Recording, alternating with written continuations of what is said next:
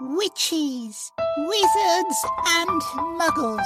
Such an honour it is to welcome you to Renovate, a Harry Potter TCG revival podcast with your host, Doug, Mona, and Emilio. Okay, well, thanks, Dobby. It's the third time we meet, so maybe someday you won't be scared of me. And hi, everyone. Welcome to Renovate. There you go. I'm Emilio, one of your hosts, and I'm here with Mona Morsi is another host. And Doug Coleman. So happy to be back, you guys. I love talking with you guys about the Harry Potter trading card game. How's everyone doing? Super good. Very, very excited. I'm here. Yeah, I know how it goes. But excited to film. Definitely very excited to record, but I'm definitely not in the best of places, yeah. It's okay. Well, hopefully this can cheer you up. And that's the thing. I feel like last episode we were talking about the base set of cards. One cool idea Emilio had off air was to maybe, before we dive into the Quidditch Cup, which is what this episode's all about, we should maybe go over our top 5 cards of the base set. Does anybody want to start with that? I know I have mine picked out. Go ahead. All right. Well, then my top 5, I feel like they might be a little bit basic, but Platform 9 3/4. I love that card. It sucks that you have to discard a lesson, but you do get more actions, and actions are so priceless in this game. Mm-hmm. Stupefy for the artwork and the ability to damage your opponent with 5 damage. That's great. Steel Claw in order to redistribute damage from all your creatures. I feel like we might have some overlap with our favorites. Unicorn and Elixir of Life. Again, Unicorn with more actions, and Elixir of Life, an incredible healing spell. It should be an item, like Emilio has pointed out. But yeah, it stinks losing 2 potions lessons, but it's worth it to heal 16. Very true. Yeah. That's a very good list, for sure. Yeah. Thank you. That is a really I think good list. honorable mentions would be Malevolent Mixture and Draught of Living Death. Those are 2 potions, ones that do some serious damage to either your opponent or a creature, but again, you have to discard lessons. But yeah, thought I'd give them the honorable mention spot.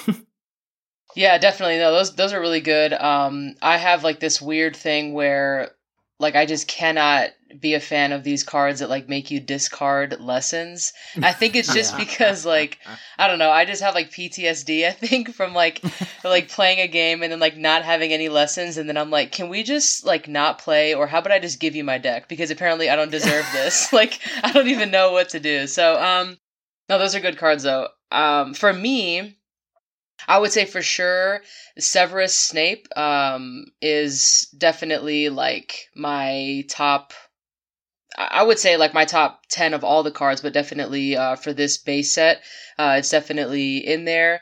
And then Hannah Abbott is another one that for playability is a really good card.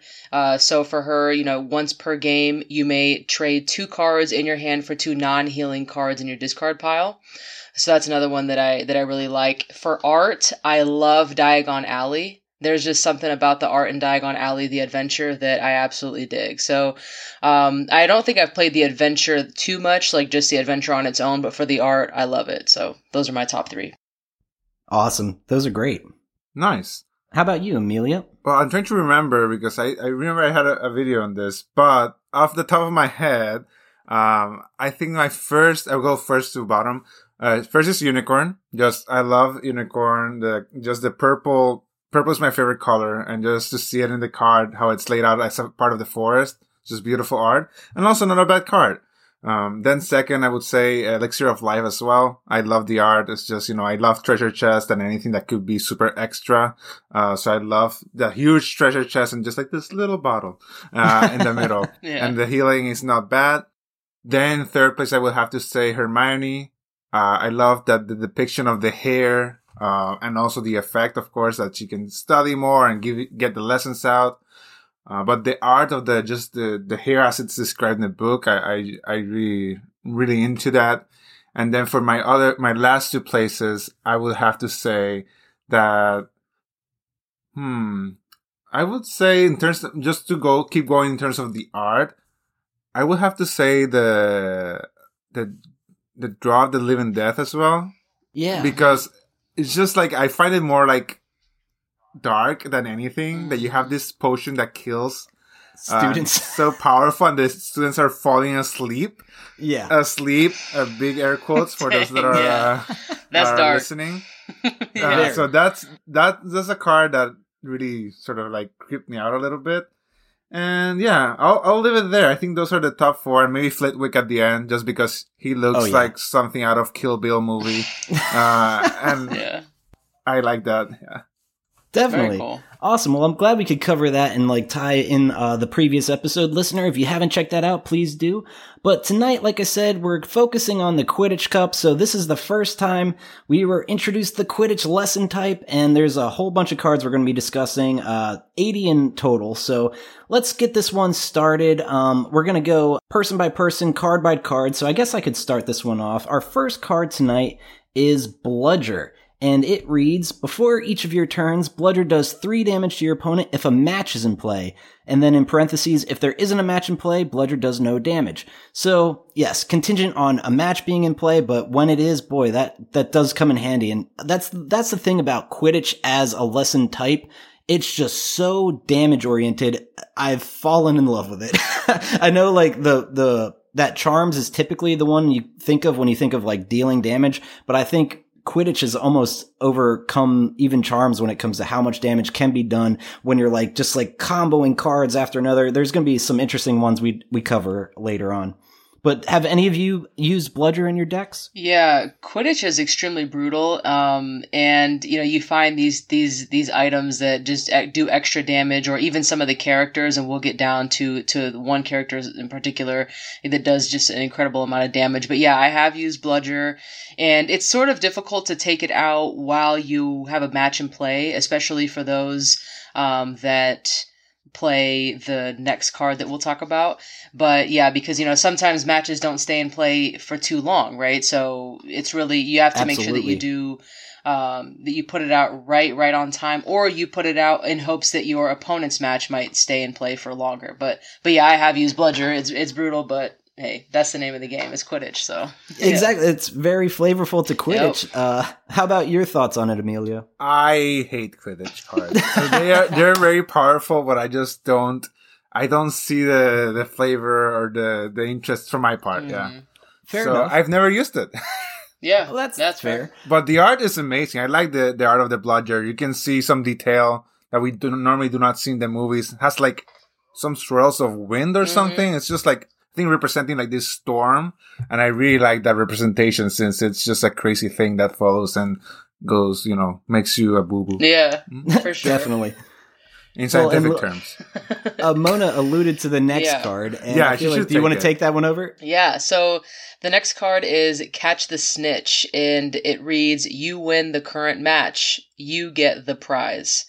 Oof, complicated. Yeah, so it is very complicated, it truly is, but it's one of those, it's like some people will have a Quidditch deck that is match heavy, and they have Catch the Snitch. Max amount of cards that you can have in each deck for spells and stuff like that is 4, and so they always max out at that 4 for Catch the Snitch, because you'll take a match and then you'll play Catch the Snitch right after, and you'll win whatever that is. Some of them are even as brutal as doing 15 damage to your opponent, and so it's Yes. like, okay, well, Yeah. and that's what I mean by, yes, you have a match in play, but Bludger doesn't do a whole lot for you if you play Catch the Snitch right away, because you're essentially putting a card down just to take it away, so yeah. Absolutely. And it costs 7 Quidditch power, so it obviously, with such a powerful card, you need to have some lessons in play to be able to do that. And each match, we should say, only costs 1 Quidditch power to begin with. So like right off the bat, you could start playing matches if you have them in your hand. But yeah, Catch the Snitch, the combo of match, then Catch the Snitch is pretty brutal to anybody you're facing. Exactly. Yeah, and you can normally mitigate the cost by doing a Dumbledore Quidditch deck. Because yeah, that's an easy way to get it down to 5, and 5 is a pretty quick, Or playing, or by playing Quidditch Pitch, which is in a different set, of course. But yeah, Quidditch Pitch, I think it does the same as like Wand Shop would do, and it allows you to have however many Quidditch lessons you have in play count as 2. Well, actually, the reason I know this, I just played a Quidditch deck against my wife last night, and I actually used a Quidditch pitch, and it's more or less like Dumbledore in the sense that any Quidditch power costs 2 less. Yeah, that's right. So I'm sorry. Yeah, you're right. Yeah. So yeah, that's a very powerful card. But the good thing about Dumbledore is that you can obviously use it as a starter character and it won't be discarded, right? Locations have their, thing. Can be replaced. Yeah, exactly. So essentially in that point, then Catch the Snitch would be 5 instead of 7 then. Yeah. Mm-hmm. Yeah, so still better, but... Definitely. But I guess that brings us to card number 3. You want to take this one, Emilio? Yeah, so we have Charm's Exam. This spell costs 7, and your opponent discards their hand, and then they draw any number of cards. So, and they may draw, so they don't have to, right? This is a very sort of tricky card, right? Because depending on what you're running in your deck, it could basically invite your opponent to be closer to dying. Yeah. And if you have something like the Tentacular Juice, then they might be in trouble, right? If they draw too many cards and then they have to draw double the cards. And Poisonous Tentacular Juice is a card from Chamber of Secrets, right? And it just makes your opponent draw double of their hand size. So, that adds up and you can't protect. It's same with this spells. It's a damage that cannot be protected because it's drawing cards. Yeah. Right. Yeah, talk about PTSD. I hate this card. It's been used against me so many times when I have a great hand and I'm like, I don't want to discard them. But the ability to actually draw any number of cards, like you said, it's a May condition. That is fantastic. It's like unlike Obliviate, which we covered in the base set. That is just discard your hand and you're screwed. And the only cards you get is on your draw on the next turn. But this costs 7. So yes. So this one gives your opponent that option. Yeah, definitely. I do like this card. But I remember when I first started playing the game and I played against somebody who was a novice like myself, and I played the card and then she just picked up like almost her whole deck. Just like, okay, well, I'll just have all the cards then, and then don't do that. Yeah, exactly. But of course, you have to say, like, I think before you do, like, you have to say, okay, I'll just draw like 5 cards and you choose 5, instead of like keep going. Right. But it really is, like you guys pointed out. It really depends. It can either hinder you or help you depending on how many cards you choose. So good card. Totally. Yeah. That leads us to our first creature of the Quidditch Cup, which is Fluffy. It reads Dog. He's a unique creature, and to play this card, you discard 2 of your Care of Magical Creatures lessons from play. The damage each turn is 12, and the health is 21. And I swear to God, I don't know too many creatures that have that kind of health. Like, is that the highest health count on any creature card in this game? That's ridiculous. Yeah, I think it is. I know that like Giant Squid is 8, and there's a few that are up there, but I mean, yeah, that's really high. Again, when I first started playing the game, that was one of the few cards that I would have that allowed that I would play that would discard lessons, and then I realized I hated that, and that was one of the ones I was like, just forget it, because of how expensive it is too. I mean, if you have at least 10 lessons, and I'm assuming you can kind of get rid of 2 at least to play that, but. Sure. You're already so far into the game too at the same time because of how expensive it is that it's like, yes, 12 damage is probably a game. It's an ender for sure, but yeah, it's brutal.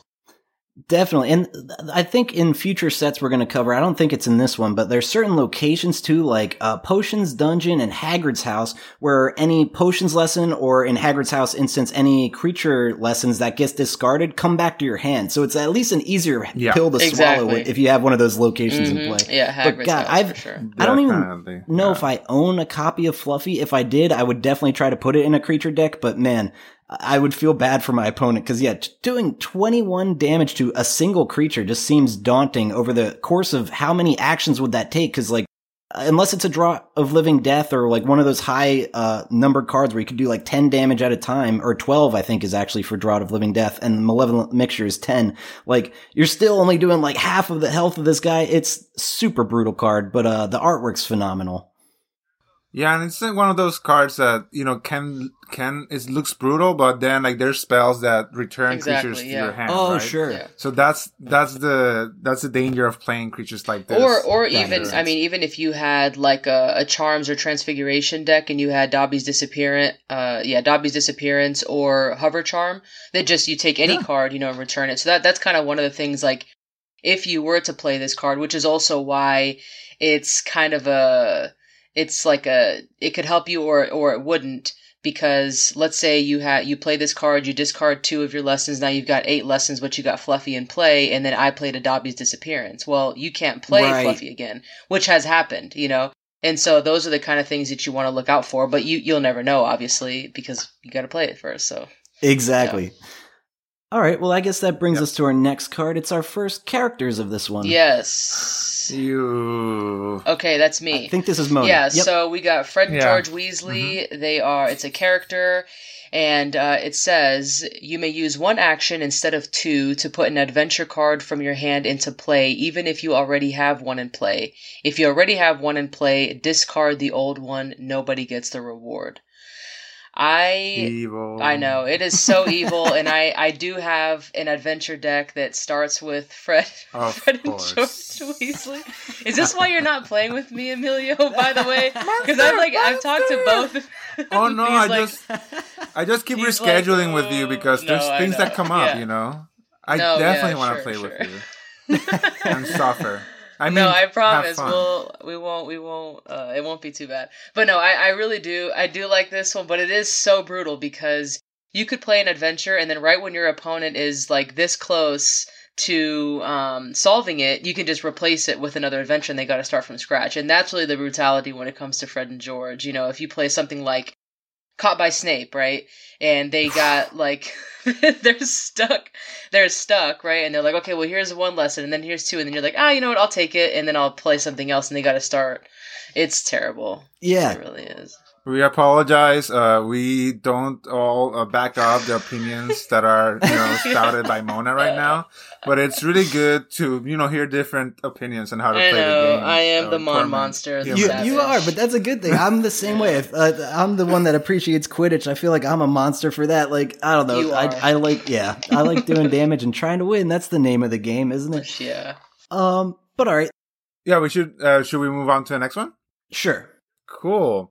And just know, we make fun of all these play styles, but the important thing is that you all play what you like. Yes. And that you communicate with your opponents that, that there's a level there that you're both having fun and playing strategies and synergies and whatnot, right? So, but we, of course, like to joke around that Mona's a monster.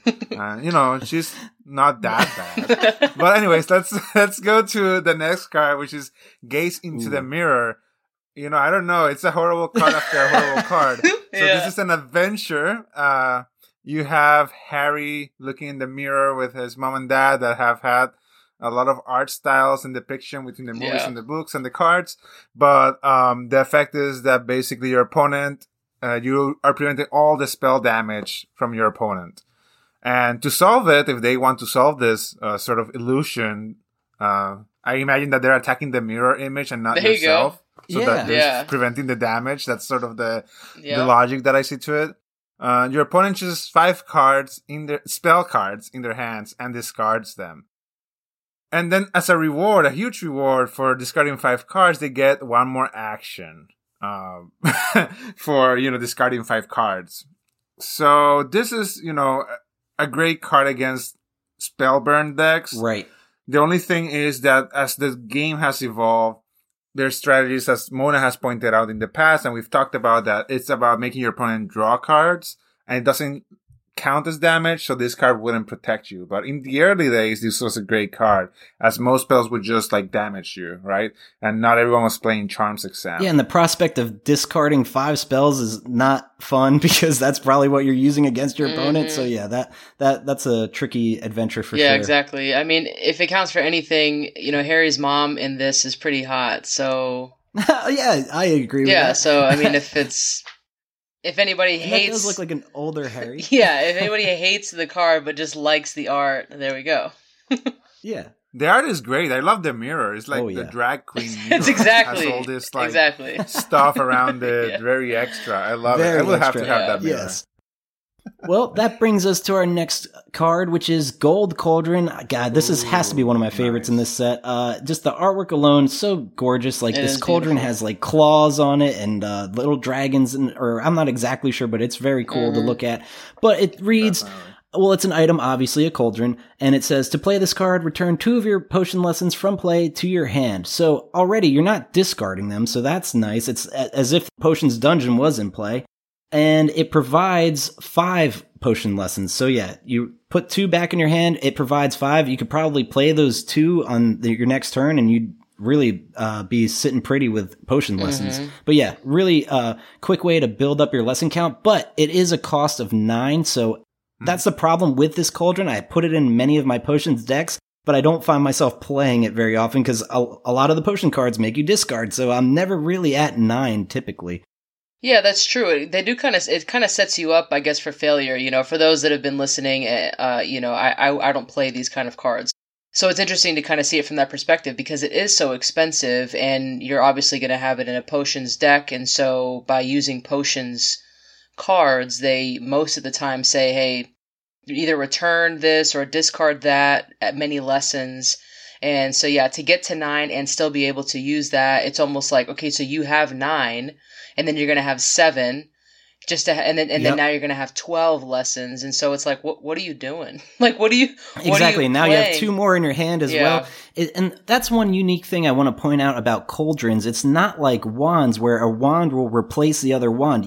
I think the idea with most potion decks is you want to utilize some of the lower cost cauldrons to really boost your lesson or power count, essentially.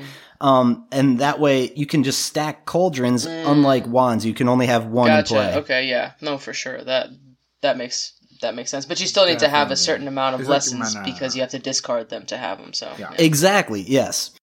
Well, but you could have a ramp with Flitwick, for example, right? Like if you wanted for whatever reason to have access to a lot of cauldrons, and then you can have a professor to provide you the actual power of your deck. So there's ways to use this, but definitely not that common. It was very common back in the days to use this card, actually. Oh, wow. But not now. That makes sense. Oh, and also it's an item. Yes. Who would have thought yes, I'm glad that a gold cauldron is not a spell?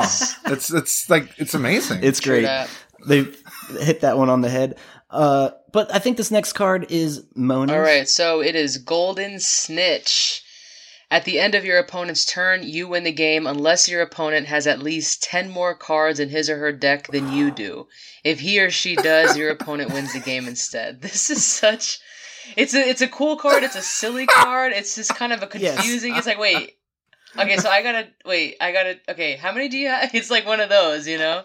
Did Emilio design this card? No, I'm just kidding. I feel like I think this is the only Quidditch card I would ever run. Yeah, I think he loves this is great. It's like I play that and I know that I'm gonna lose. That he loves it. Yeah, 100%. That's great. I love that. But yeah, it's just so strange. It's such a gamble. Like, I don't know. I would never play this, but you would think it would be like almost like a catch the snitch where it's just like a win condition, but instead it's just like all depending. It's interesting. It is really interesting. But great art. It's beautiful. Absolutely. Yeah. Yes. All right. I think that brings us to our next adventure with Emilio. Oh my god, I just keep getting these cards that I really, really don't like. So now we're going to talk about Hagrid Needs Help, adventure that has a great artwork for Hagrid, unlike Through the Arc, which is horrifying. Anyways, but back to the Hagrid Needs Help. The effect is that your opponent gets 1 less action each of their turns. That's pretty sad. Yeah, that does suck. And then, of course, there's always a solution to all problems. And the solution here is that your opponent takes 8 damage. And then they get to draw 3 cards. So it's a may, so they can decide not to do it, or they can decide to actually take 11 damage if they draw the 3 cards in total, right? Mm-hmm. From 8 and 3. So this is a crazy card. it makes me really upset even to read about it. Yeah. And I can see Mona smiling and just thinking of how, like, to just put 4 of them when we Oh play. my gosh, I know. But it's okay. With the Fred you and know. George Weasley right back to back. Oh, jeez. Yeah. Good point. Who needs friends when you have adventures? Exactly. No. This card I've never played, but now that I'm revisiting it, it makes me want to, especially knowing that I've said on our previous episode that I'm the kind of player that likes to play the very high level cards that I need to build up my lesson count. So to play this early in a game, to restrict them, and the only way that's solved is if they take 8 damage. What if I'm just spending both of my actions just laying down lessons and I'm not even doing that 8 damage to them and just basically using it as a setup to be like, let me get my lesson count and then I'll start damaging them. And that whole time they can only do one thing per turn. Like, that's a crazy adventure. Mm-hmm. Okay, though. So you can make something less evil. You get it. Yeah, no, you're right. I've actually had people play this against me, like right, like the very first thing, you know, and I'm like, oh yeah. Oh, So wow. then I'm like, it does suck, of course, because, you know, what are we trying to do at the beginning of the game? We're trying to get our lessons out, right? And so, or these adventures, I guess, if you don't have any lessons to put, and so it does suck because, of course, as my life would have it, the 8 damage I take, that's where like all of my lessons are. You know, and so I'm like, oh, perfect, this is great, you know, and so it just, brutal. it definitely makes them happy. So Definitely. And Mona pointed out something very important for our listeners that are just getting into the game. And that's one of the complexities of the simplicity of Harry Potter. When you're getting decked out, you're actually losing resources and your ratio of lessons and spells gets thrown out the window. So it's really dicey. This game is really dicey for sure. And I'm sorry that happens to you, Mona. Yeah. I'm sure that if you played more fair cards, maybe the karma would be. it is nicer 100% to my Perhaps. karma. For sure. Yeah, I mean, I'm going to own That's so that 100%. That's hilarious. You guys are funny. All right. Well, that brings us to our 10th card of this set, and it is Halloween Feast. Now, talk about Nice. incredible Love the art artwork. in the This one, feast. Love it. One of this my one's favorite. insane, and it's a holographic or foil, Yeah. however you want to put it. It's just beautiful. It's a spell card. Put up the 4 creature cards from your discard pile into your hand. Good God, this makes me want to make a Charms creature deck Yeah. because that is very Right. handy. No, it is. It absolutely is. It's a really good card. Very, very good art. I mean, I have, like you said, like a Charms creature deck is actually a really cool and unique combination anyway. I mean, you see a lot of Right. like creature transfiguration, right? And so having cards like this sort of allows you to become more creative. It sort of forces you to become more creative with the decks that you build. You know, instead of just saying like, Totally. oh, well, let's have 100% a Quidditch deck or, you know, whatever the case is. This one's telling you, hey, add creatures to this deck. So I do love that Exactly. because it kind of forces the creativity and the imagination, you know, so.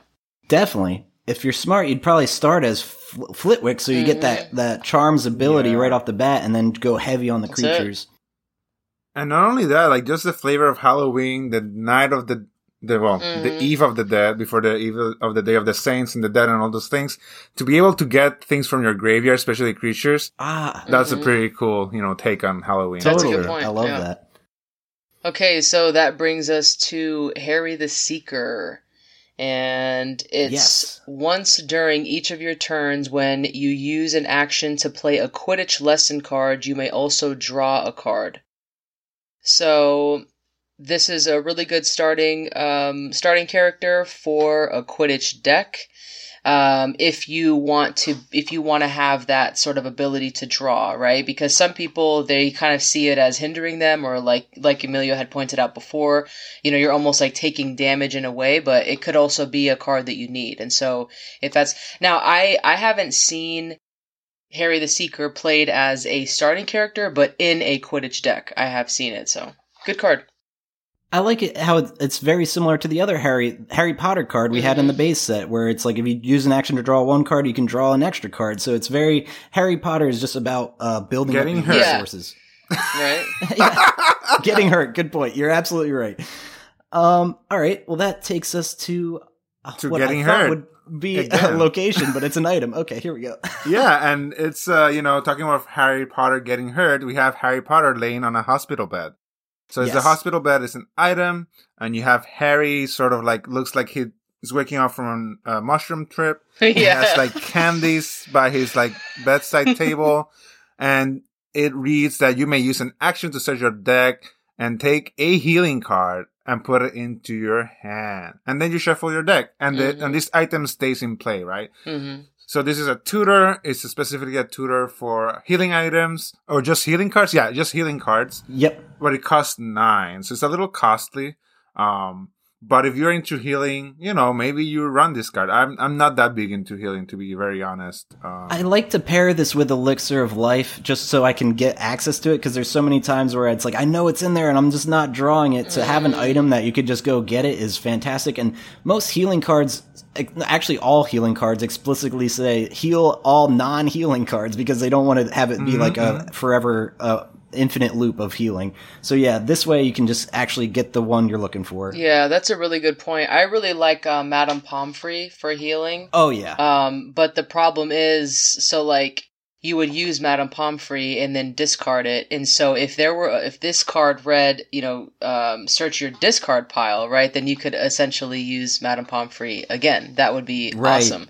But yeah, even just being able to get her and ensure that it's not discarded is also a good thing. But like Amelia pointed out, it is pretty expensive, but a good card nonetheless. Yeah, it's super upsetting when you see a healing card end up in your discard pile. It's like, I don't think I'll ever get that back. Yeah, exactly, yeah.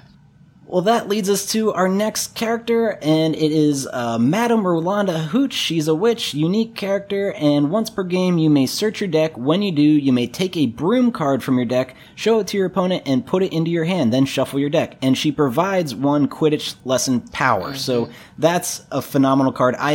She's my starting witch every time I have a Quidditch-oriented deck. And yeah, I always try to put in a handy broom, and one of the first things I do when I start is do that. But then again, someone could always throw a charms exam at me, and I lose my broom that I already had searched my deck for. But yeah, all in all, love Rolanda Hooch. I use her so much.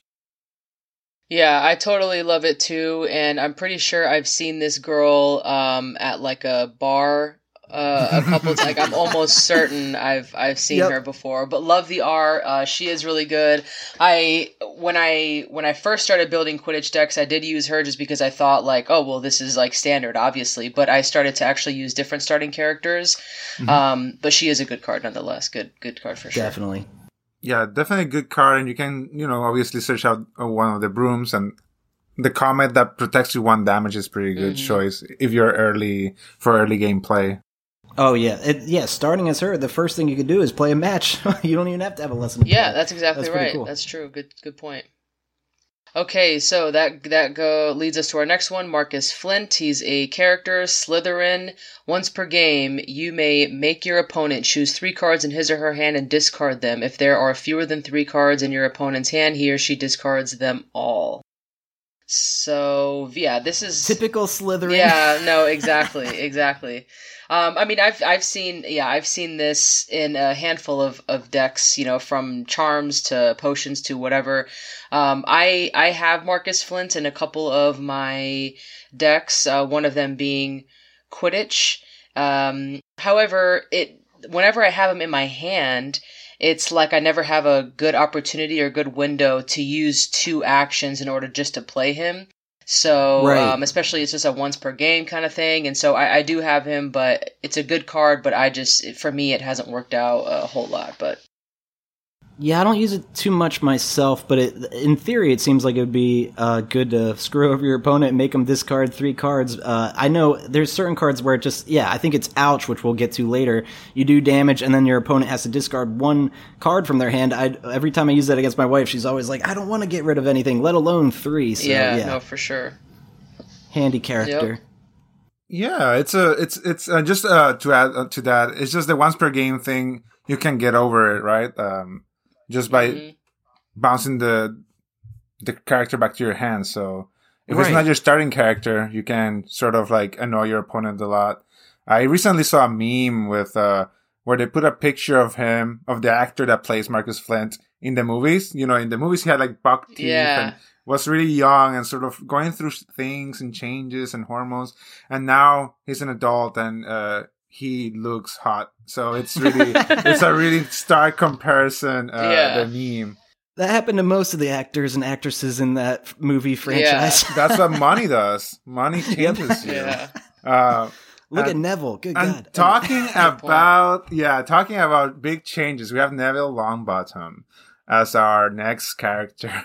And basically, Gryffindor unique character is a wizard, of course. You have Neville thinking of how he's gonna be in pain next with a very that art is confused hilarious. and aching face, and Trevor is now green and over his shoulder.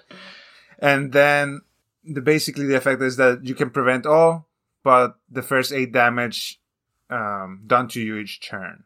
So if you're Neville, you get to suffer for longer, basically. So it's perfect flavor for the character. And I don't know. I mean, I guess I will have to know that I'm playing against someone that's extremely brutal, that's going to do more than 8 damage each turn.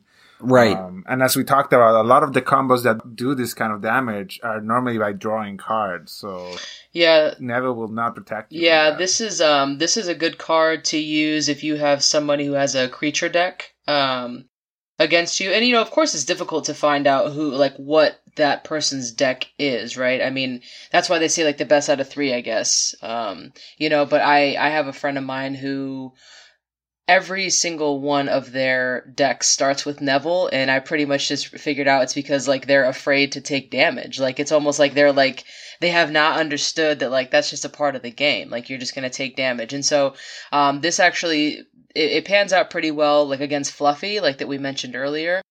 But still, I mean that's a lot of damage either way. So wow, totally, that was really deep all of a sudden. A deep conversation about not getting hurt and not. Well, being it's afraid. Interesting that it's Thank you're you, welcome. I mean, it really is. I was psychoanalyzing this person for a minute. I was like, you play it safe, don't you? It was they're yeah. I was I gotcha. That was funny. There you go. All right, go ahead. Well, and I mentioned Rolando's Hooch's ability is to get brooms. Our first broom of this Quidditch Cup is Nimbus 2000, the best one so far, at least. Yep. It reads, whenever one of your items or spell cards that needs Quidditch power does damage, it does 2 more damage. If you play this card and you already have a broom in play, discard the old one. So it's like Wands, where you can only have 1 broom in play, but gosh, and it also provides a Quidditch lesson power. Mm-hmm. But man, that's the thing with Quidditch. It's all about just stacking damage. And yeah, if you can have a broom in play, you have bludger in play, and a match in play, it just starts adding up. So yeah, I think it makes sense that Neville's a part of this set particularly. Yeah, exactly. That makes sense. Actually, I didn't think about that. He also got his Remembrall stolen, and people were flying on brooms and stuff, so I don't know. Yeah, I mean, Totally. Especially if you had a Quidditch and creature deck, I mean, that would be bad. Yes, overpowered perhaps. For sure. I wouldn't do that, Emilio. Love that card. Or maybe I would. That's where I draw the line.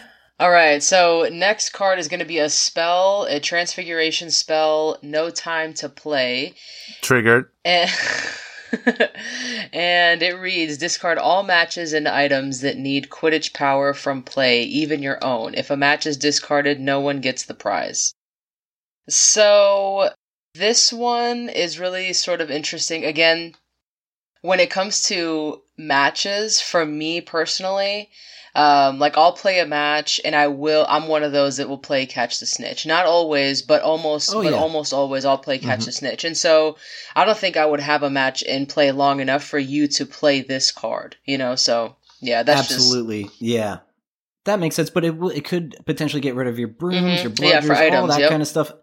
Yeah, I hate this card. I'm the Quidditch guy. Of course I'm going to hate this card. I've had it used against me. It's quite brutal. Yeah. So yeah. And I love the artwork. It's flavorful as hell because they can't play Quidditch because they're too busy studying. Yeah, exactly. Yeah, I'm still triggered, not because of the card or the effect, just because of the fact that I can't play. I don't have time to play with trying to do everything that I'm trying to do right now. But, it's a good card against a hateful card type. So, yeah. Totally.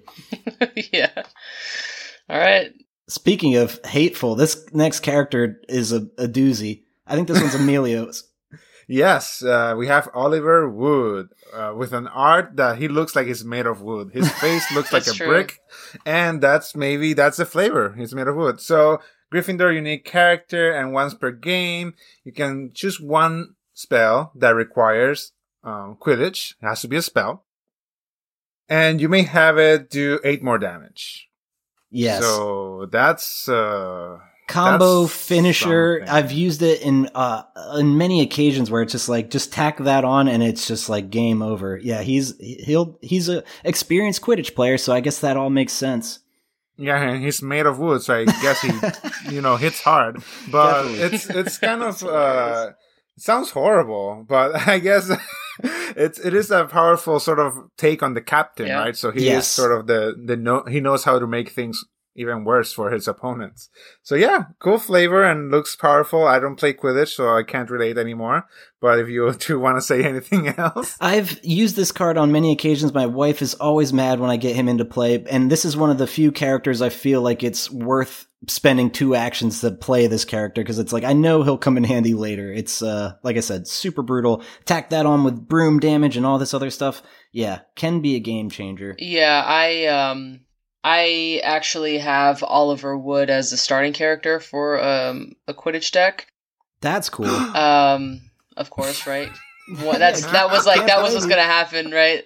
So because it's like when you're what I've realized is like Quidditch is very brutal, especially when I have a Quidditch deck and my opponent has a Quidditch deck. It's like we're just doing damage back to back, and so when we approach the end of like towards the end of the game, and it's like I gotta give like a heavy punch, or else I'm gonna lose or something. Totally. Even if I have a spell that does like 5 damage, but I can use Oliver Wood, right? So that adds 8 more to that, So Yep. it just seems Mona's a bad influence on me, giving me ideas. I think I'm gonna have to start with Oliver Wood now. No, I'm just teasing. Try it, man. But Try it out. It might have to happen. Yeah, why not? Our next card is a very high cost power one. It's called Out of Control. It's a spell. It costs 10 power, Quidditch power, and it reads, do 6 damage to your opponent, then your opponent chooses 4 cards in his or her hand and discards them. Good God. And if there's fewer than 4, they discard them all. Gosh, Yeah. we were talking about the character earlier that discards 3. Yeah, not only are you doing damage, you're discarding 4 cards from their hand. This card is out of control. Yeah, exactly. No, it really is. I mean, it costs 10 and you're essentially doing 10 damage some form or another. So it is pretty crazy. I have yet to be able to really play it though, like I would love to, but to get up to 10, I mean, there are certain ways of getting your lessons out there faster, but it takes a lot of I don't want to say like dedication, but like you have to be able to start with the right character and do this and do that, but it might not flow with what the goal of your deck is. At least that's what it's been Right. for me. Like I don't want to start with Hermione, for example, just to Right. get my lessons out because I want my starting character to do something else for me, and so Totally. yeah, so I have had Out of Control in a deck or two, but I haven't been able to play it to a substantial amount that's actually done something significant for me. That makes sense. Yeah, definitely a high cost. But if it's late game and your opponent has the game pieces that they need to win, and they're a little, you're neck to neck, this definitely will throw them out of the game if you get to play it in sort of the dog style of decks that take a little longer Definitely. to build up, which are fun because then you can get to play stuff like this. Exactly. That's why I like to play the game that way specifically. And the artwork's so fun. It's like, I feel like we've all seen the movie where like the bucking broom and he's getting thrown around by Quirrell. You see Harry just hanging on by his thighs. Yeah, upside yeah, down. So, Out of Control for sure. Yeah, definitely. I just wanted to say a note for any social services that are listening to us. This is a kid that is hanging out of a broom and they find that amusing. So I don't know. I didn't say I was a parent. Just point that out. And I do not agree with this. Just if anyone ever hears this. Hopefully people listen. Yeah, right. Yeah, I know. It's just our moms or something. All right. So speaking of expensive cards, we have Potions Class Disaster up next. I mean, this one costs 12 potions lessons. It is just crazy. So it's a spell and it reads, your opponent chooses 5 of his or her cards and discards them. Those cards can come from his or her hand, or from play, or from both. If there are fewer than 5 cards total in your opponent's hand and in play, he or she discards them all. Yeah, that is a doozy also. That's really, the artwork's insane. I feel like Snape is so pissed off. He's like, what have you done? Yeah, for sure. But yeah, very brutal card. And yeah, the odds of getting 12 in play, like I said, you guys know that's the kind of decks I build. I have this card in a few of my potions decks, and I feel like there was one game specifically against my wife where it's like, I'm on 11 lesson count, and I have one in my hand, and I'm like finally ready to like get to 12, and then, or no, I use my second action to play that lesson. It's like, next turn, I'm going to play this Potions Class Disaster. I'm so excited. And then she uses Obliviate or Charms Exam or something. And I'm just like, no. So you spend all this time building up to it, and you might not even be able to play it. So yeah, that's a risky card. To me, the risk doesn't outweigh the reward. Yeah. And that's sort of one of the risks when it comes to having these expensive cards in your deck anyway, because you can kind of tell, like, if somebody is planning to throw out something really expensive, right? Because their only goal is just stacking up those lessons. Like, it doesn't matter what you're doing, but they're stacking up those lessons. And so you're like, all right, well, you've got something in your hand, and I'm going to do everything I can to make sure that you get rid of that, because I don't want to see what's on the other side, so. Sure, exactly. But it's definitely a fun build, as we've been promoting for, if you want to try that. If your opponent has like a big cast spell, like Obliviate, and then you have Potions Disasters, like, who gets to play their big spell first? So that's pretty fun. Yep. For Totally. Sure. Exactly. And then we go to the next one now? Yep. And apparently I'm on the theme of adventures this episode. So now I have Professor Minerva McDonald's, and she is a character which Gryffindor unique. She provides you a trans lesson, and then once per game you can just use an action. Well, actually you don't have to use an action, but once per game you can discard an opponent's adventure. It's just, McGonagall, McDonald's, she gets you in trouble, and apparently she can get you out of trouble too without, any sort of hesitation. So really cool. The art is, this obviously powerful woman that is staring at you down with her emerald cloak and their glasses. So really cool art. Powerful card from the start of the game. Probably the best card in the set, in my opinion. And I think most people could agree. Yeah. Just because we hate it. One of my starting witches, as far as all my Transfiguration decks are concerned. I don't find myself using her ability that often, but then again, the decks I build don't have too many adventures, so I think I have to sprinkle more adventures into my decks. But yeah. No, you don't. Yeah, fair enough. But yeah, I do love this this card. is actually one of my favorite cards. And I like to play it, and so sometimes it's actually really, really come in handy when my opponent plays Caught by Snape, because this is one of the very few cards that will allow you to get rid of that. So you can't necessarily solve it, right? Because you don't get the reward, but once per game you may discard the adventure that your opponent has played. And so if it's a really tough adventure that you're just like, it's not even that it's a pain to solve it. It's almost like sometimes it's actually impossible to do so, just depending on where in the game you are. And once we get to the Chamber of Secrets, we can have like a better discussion on Caught by Snape. But yeah, this is one of the few cards that I have noticed that will get rid of that or something as brutal, which I don't know what adventure is, but I love this card. Yeah. Definitely very useful starting witch and a support character. But that brings us to our next item, which is the Put Outer. Such a silly name. It is. It reads, you may use 2 actions to choose one of your opponent's cards in play other than his or her starting character, obviously, and return it to his or her hand. So yeah, very flavorful, just like the Put Outer in the books and the movies. It's just like sucking the lights out of the lanterns, or the lampposts and everything. So just take one of your opponent's cards in play and put it back in their hand. You probably would want to use that on like a creature or something, but who knows? Yeah, I would say like it would be like, because you have to use both of your actions, it really kind of sucks because it's almost like kind of expensive for you, if you will. So it would be making sure that you use a card that would cost them more to play again, like a Fluffy or something like that, or even like a Unicorn where they had to discard one to play it, so it's like, well, maybe you don't want to do that again or something along those lines. But yeah. I don't use this card myself, but it's cool. Yeah. Yeah, it's one of my favorite cards, to be honest. I think with Draco, Malfoy, Slytherin, it's a really good card because if you have it out, of course, and you play an item, then you get the extra action. So you could really put your opponent in a pickle if they have cards that are costly to get out, as you were all mentioning, the discard lessons or stuff like that, or if they're playing adventures and they're paying the 2 actions, you could net advantage if your opponent has an adventure deck, right? Because you use 2 actions to return the adventure, so you're neck to neck, but you're also playing an extra item card each turn because of Draco slithering, which gives you an extra action when you play an item. Mm-hmm. So it's one of my favorite cards, but you do need to build around it. That's a good point. Yeah. Okay, so it brings us to our next card, which is a match. I believe it's the first match that we've gone over. Okay, so it's to win. Oh, it's called Ravenclaw Match. That's the title.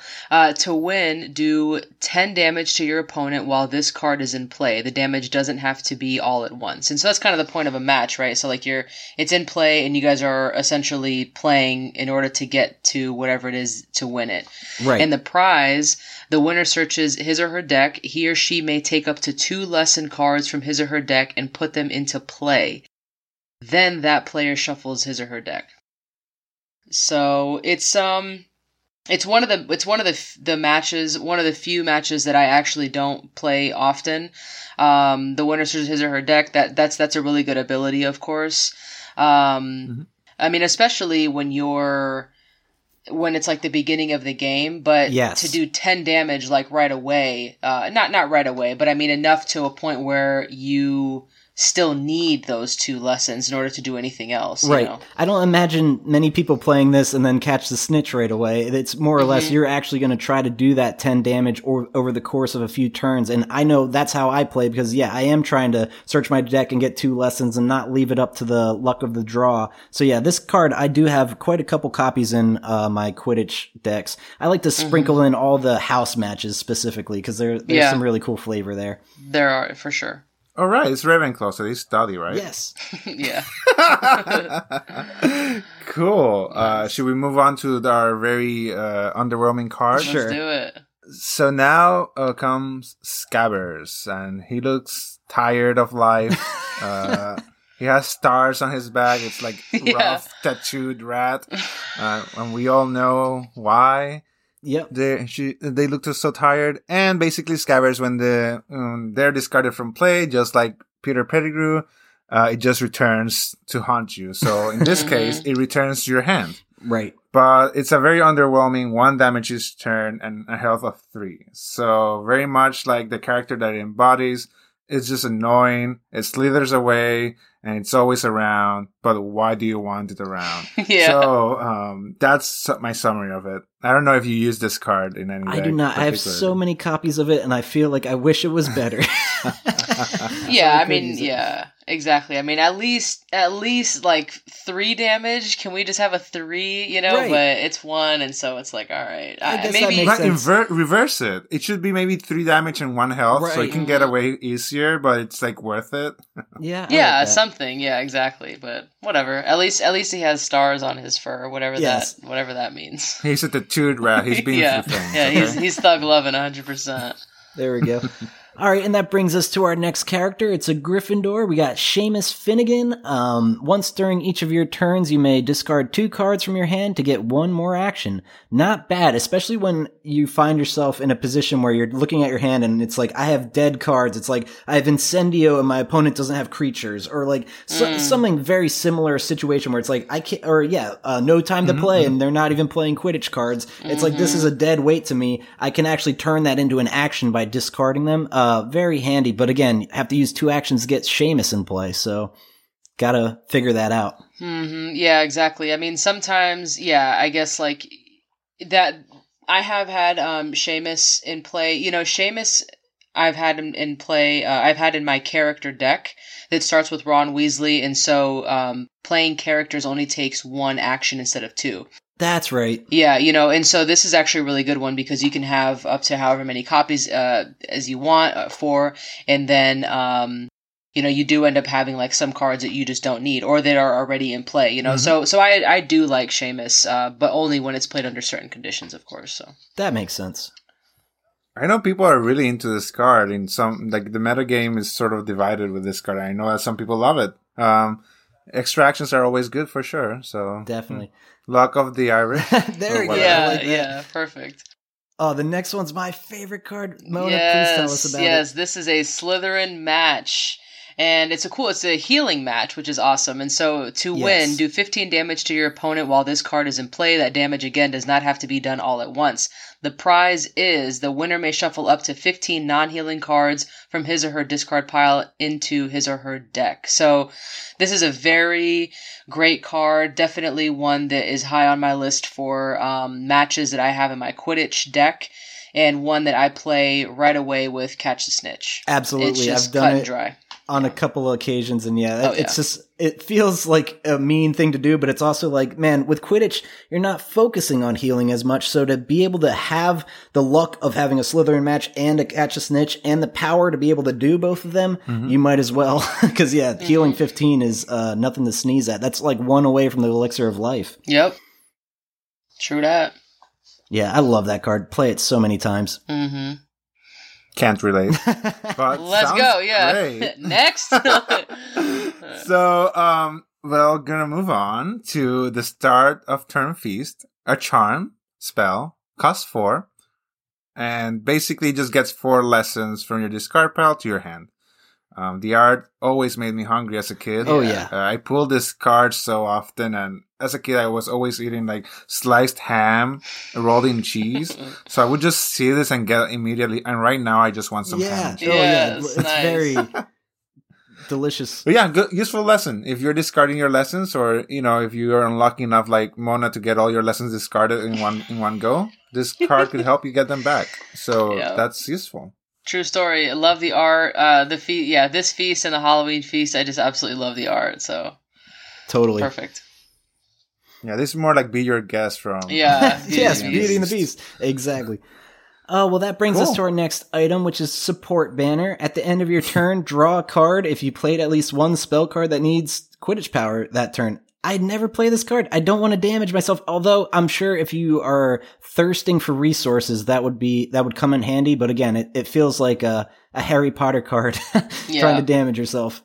Yeah, for sure. I don't have a lot of experience with this card in particular. I just really like the art. I think it's great. Because it's definitely, one of those, it's like, oh, I remember that in the books, sort of thing. So yes, totally. Yeah, I think it reads Potter for President. Mm-hmm. That's ridiculous. Yeah. All right. So on to the next one. It's the Sorting Hat, which is an item. Love the art on it. And it says you may use 2 actions to search your deck. You may take a character card of a character that isn't already in play and put it into play, then shuffle your deck. So cool. Yeah, I'm assuming you use this a lot in your character deck, or am I wrong? Actually, I don't. Okay. I don't use it in the character deck because the character deck, well, actually, I'll show it to you. I can kind of break it down and put a list out or something. But yeah, I mean, it's like the majority of it is just characters, and so I really wouldn't. However, there is a character that I put in there that allows me to do something similar. So okay. But the reason that I wouldn't, Doug, is because of how expensive it is, and in my character deck, because of how many characters I have, I actually don't have a lot of lessons. And I wouldn't be able. So to get to 8 lessons would actually be almost impossible with the deck that I have. Yeah. So, nonetheless, good card. Definitely. Yeah, and the art is great. They obviously know something we don't because it's not a unique item. So maybe they have like a closet of sorting hats. Though I'm pretty sure that's not the case. Yeah. And I love that the art, they did the balance of this is a transfiguration item, so it's all red around, and the only banner that's not in the picture is Gryffindor's, which is red and gold. So it's like it balances out all the house colors, and just an amazing art. Definitely. Very good. And that moves us actually to our next card, which is Trevor. Right before in the movies, before we see the Sorting Hat, we actually meet Trevor. Yes. Which is like in front of Professor McGonagall, who's just like, who the hell would carry this creature into this castle?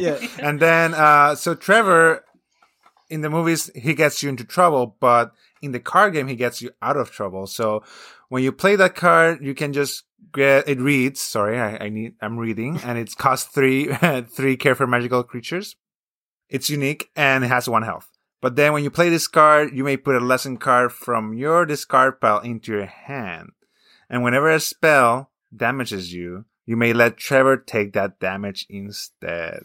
So that's pretty handy. You can, we all get lessons discarded because we all take damage. So why not have one in your hand when you play this card?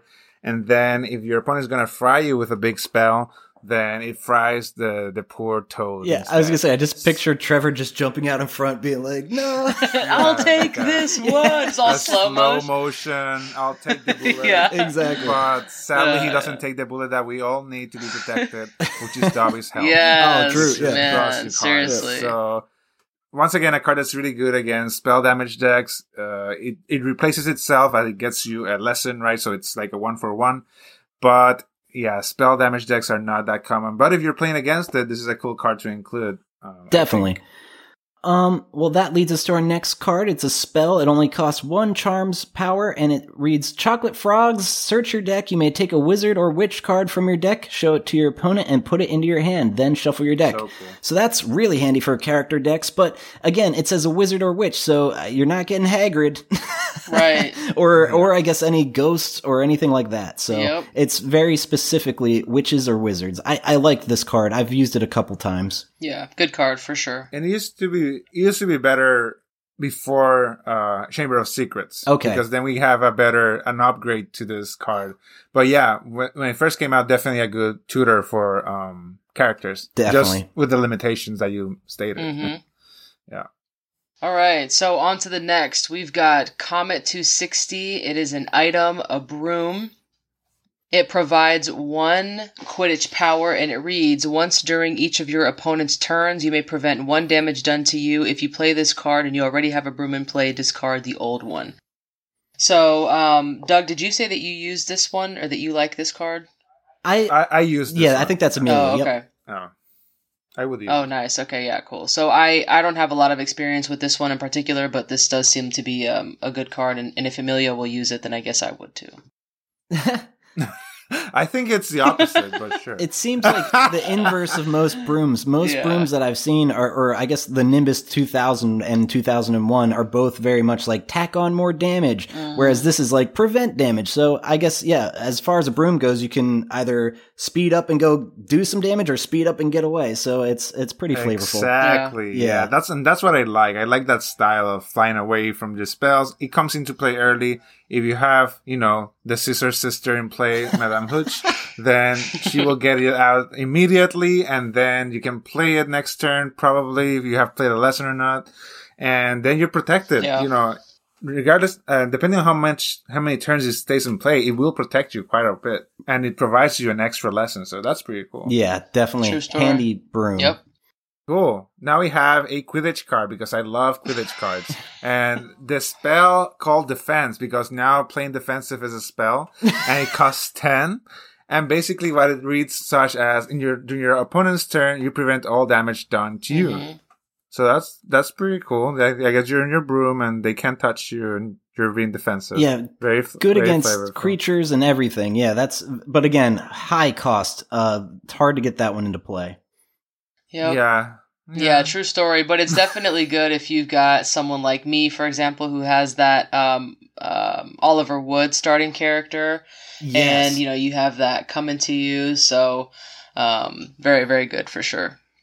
And that leads us to our next creature. This is one of the craziest creatures, and actually there's some more information about this we're going to dive into, but this is the Devil's Snare, and it reads, it costs 4 Care of Magical Creatures power, and it reads, to play this card, discard one of your creature lessons from play. At the end of each of your turns, remove all damage counters from Devil's Snare. So this thing heals itself. It's ridiculous, and the damage it does each turn is 2, so not too crazy, but enough to be annoying after a while, considering it's going to heal itself. And its health is 6. So that's the problem. Yeah. Most cards, like low-level cards that are doing damage to creatures, I want to say are 3 damage here, 4 damage there. So if you're lucky, you can maybe get 2, 4, or 1 of each, and you could do 7 damage in 1 turn.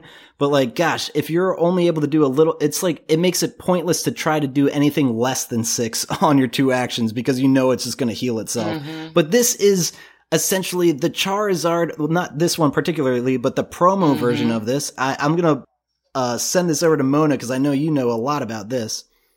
But before Mona starts, we have to correct you because she'll do it anyway. Okay. This doesn't cost 4. It costs $7,000. Anyways, go ahead. You know, Mona. it is really interesting though because Devil Snare is one of those few. I think they said that there was only like 200 or 300 that were ever printed, and so to be honest, I'm not too sure if it came as a release from the movie or what. You know, because it's just one of those cards. It's like you have Strategy Session, which is a Quidditch Cup promo that came along with the movie release in November of 2001, and so but with Devil Snare.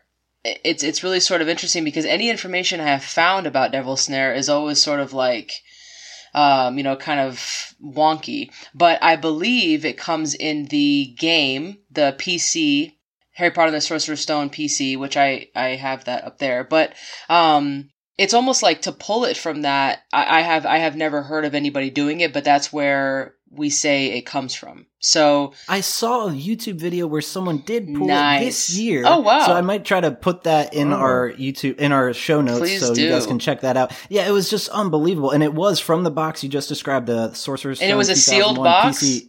Yes, which I was like, where did you get that? Yeah. And it was unbelievable. But yeah, I'm collecting promos. I would love to own this one day, but I just know it's most likely never going to happen. And like you said, it's like wonky. I was doing some research myself, and a few of the resources I was reading, they were saying Wizards of the Coast never even made this card, or they were saying like they didn't. It's just crazy that it's such an enigma in this card game. Yeah, for sure. yeah, it really is because, you know, it kind of makes you wonder, okay, so if it came in the game, which obviously we know that it does, and I'm excited to see that because, you know, it's one of those things. It's like we know that we hear that certain things come from somewhere, but to be able to actually see it done today is something different, right? So like, for example, some of the promo cards that came out with like at the film premieres, you know, that you got like along with your popcorn or something, like I didn't experience that, you know, some other people might have, but so it's really kind of cool to see that.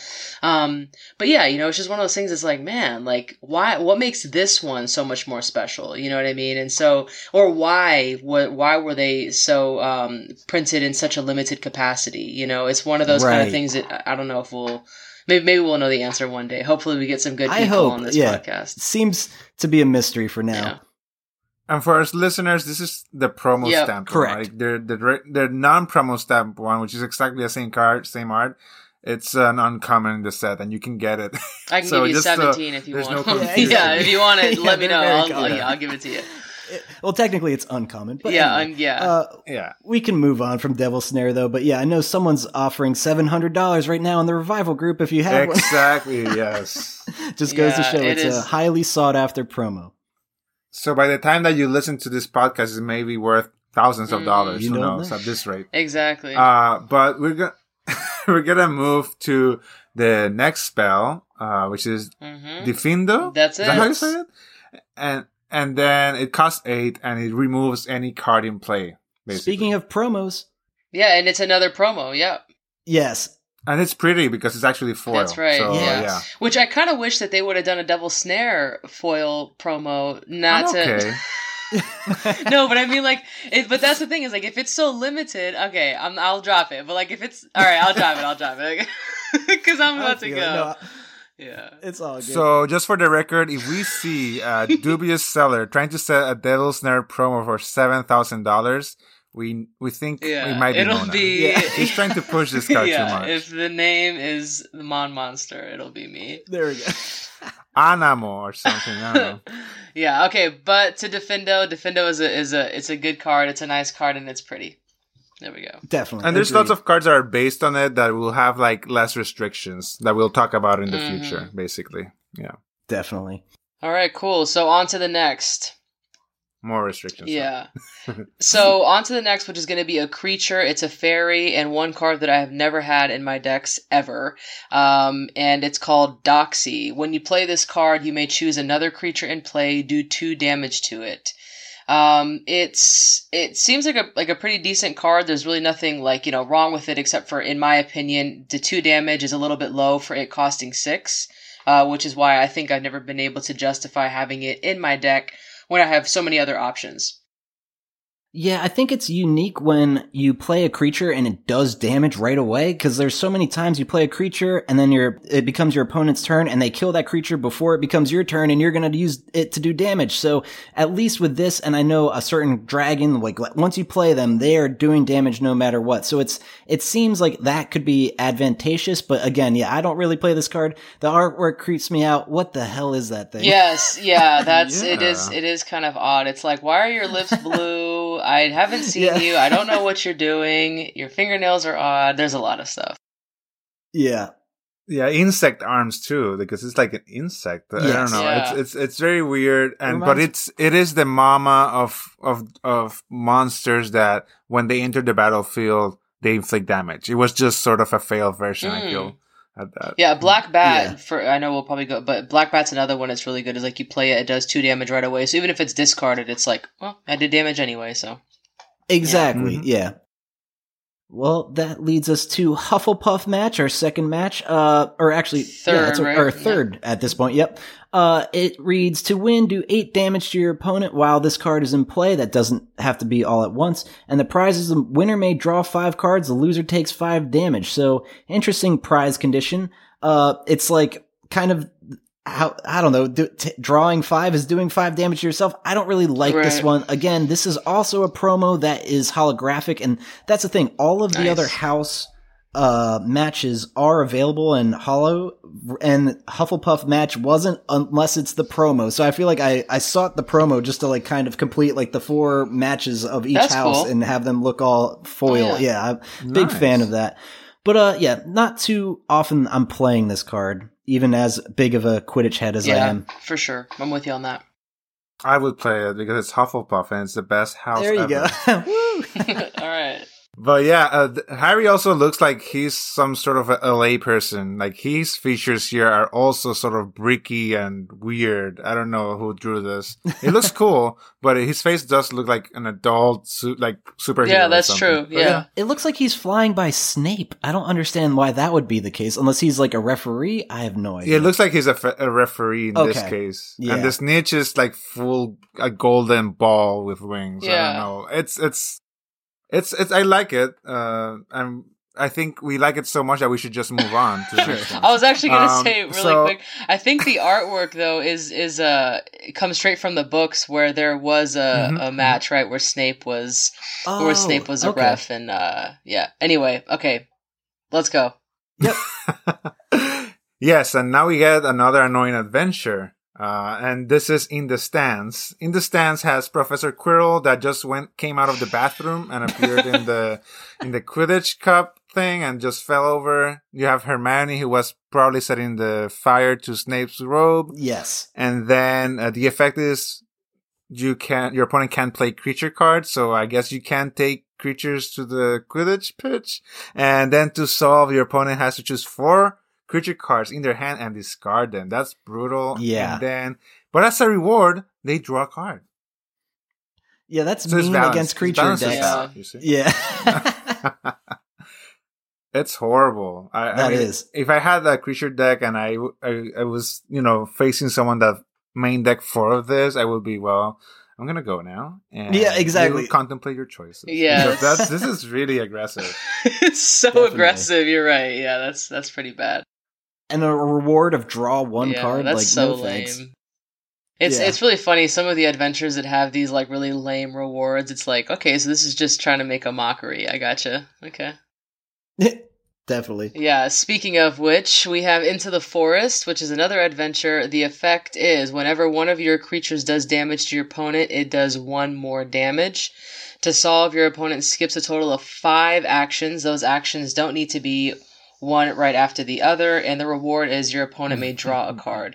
So just another sort of like really brutal one where you've got even if you have one creature in play and just to have one extra damage done, I mean that could be the actual card that you need, right? And so any amount of damage is really bad. And then to solve it, to skip 5 actions, I mean that's either you it's either you're limiting yourself for 5 turns or you're skipping what, 2.5 turns. That's yeah, ridiculous. it's just like, man, and then all just so that you can draw a card. It's like, oh my god, man, at least just give me like a piece of candy as a reward instead. I mean, because that would probably be more appreciated. Don't be deceived, everyone that's not looking at this episode. Mona is enjoying so much. Every time she says, like, they have to skip 5 actions, you could see, like, how she there's like flames in my eyes. I'm just, like, so happy about it. It's adventures like this, though, that make me understand why certain people are like, we don't even use adventures in this house. I'm like, you play an adventure, you go home. It's like, all right. But this is a great card for a small creature decks. In Magic the Gathering, you normally call them white weenie because white is the color of playing lots of creatures that are, have low attack and low health. So in this case, if you have like a way to draw lots of cards and play lots of creatures, then they will really add up. But as Mona said, even if you only have one, it can really add up because your opponent is probably not going to skip 5 actions to get rid of this. Yeah, unless you got McGonagall or as like a helping character, you're most likely screwed. True that. And the flavor that they're in the forest, so maybe they're scared and everything is worse. I like to think that that's why they get more damage or something. That makes sense. Yeah. Well, that leads us to our next spell. It's Jawbind Potion. Costs 4 potion power, and it reads, do 2 damage to your opponent during your opponent's next turn. He or she can't play spell cards. And very flavorful for Jawbind Potion. Yeah, how are you going to enunciate a spell if you can't open your mouth? So I really like that. Yeah, we've all had a jawbind in our lives. That's true. More often than not. I definitely like this card. Nothing. It's pretty straightforward. Yeah, exactly. It is straightforward. Like, you can't talk. No, go do something else. Yes. But, however, you can call on creatures. I don't know how, but you can. So, there you go. All right. So, next one is Missing Parchment. It is a spell. It costs 2 charms. Look at your opponent's hand. If there are any spell cards there, choose one of them and discard it. Yeah, another card that's pretty straightforward. It is, it can be helpful, I guess, just depending on the opponent, but just to be able to look at your opponent's hand is really what I think this card is doing for you more than anything else. Right, and if let's say it's early game and you see they have an Obliviate, it's like nope. Yeah, no, get out for sure.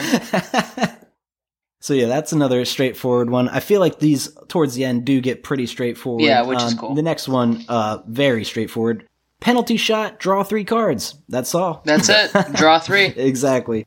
But the flavor is... No, yeah, that's it. No, this one... Yeah, just a resource builder. That's really it. Oh my god. Okay, so we can move on to the next one.